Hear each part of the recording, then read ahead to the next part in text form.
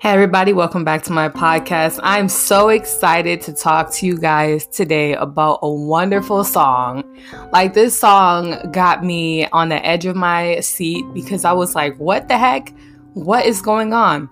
The song is called Lover Like Me. This song dropped about 4 hours ago, I think, and it already got 393,000 views. That's what caught my attention. I was like, wait, hold on, this song just dropped and it already got almost 500,000 views. Like, what?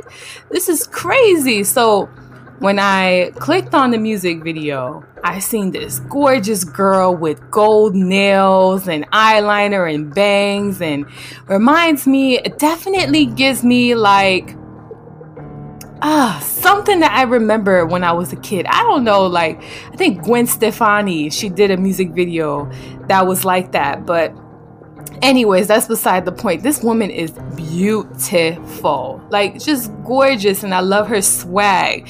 Instantly, I thought, oh my gosh, I need to be friends with this girl. I could see us popping bottles together. Like, this would be so fun. But let's talk about the music. Let's talk about this beautiful woman's piece of art. So instantly, I was on the edge of my seat, asking myself, what is going on? Like, what?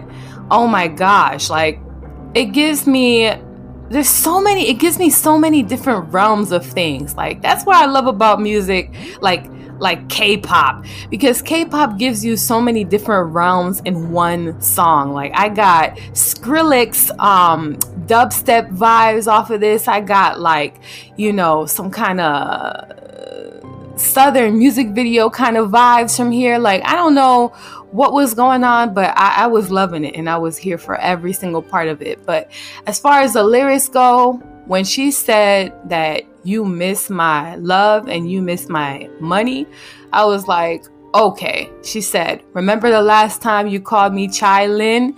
I was like, all right, girl, I know what this song is going to be about. This is about empowerment.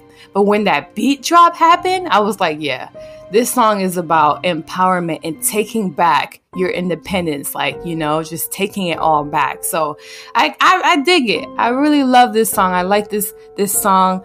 I love the music video. Her swag was on point, like the two braids and the ponytails, and how she got her hair like on the ceiling. Just, I was like, what am I even looking at? Like, this music video was dope. Like, it definitely gave me Skrillex, dubstep. It was very original. It gave me like 90s VHS vibes and all of the above. Like, but when she started rapping though, before I wrap this up, I just want to talk about the rap.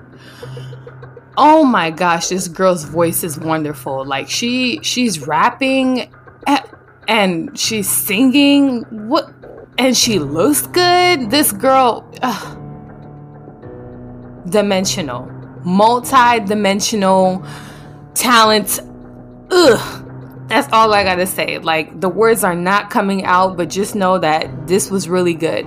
But anyways, go ahead and check out that song. Listen to it. Super dope. And I'll talk to you guys later.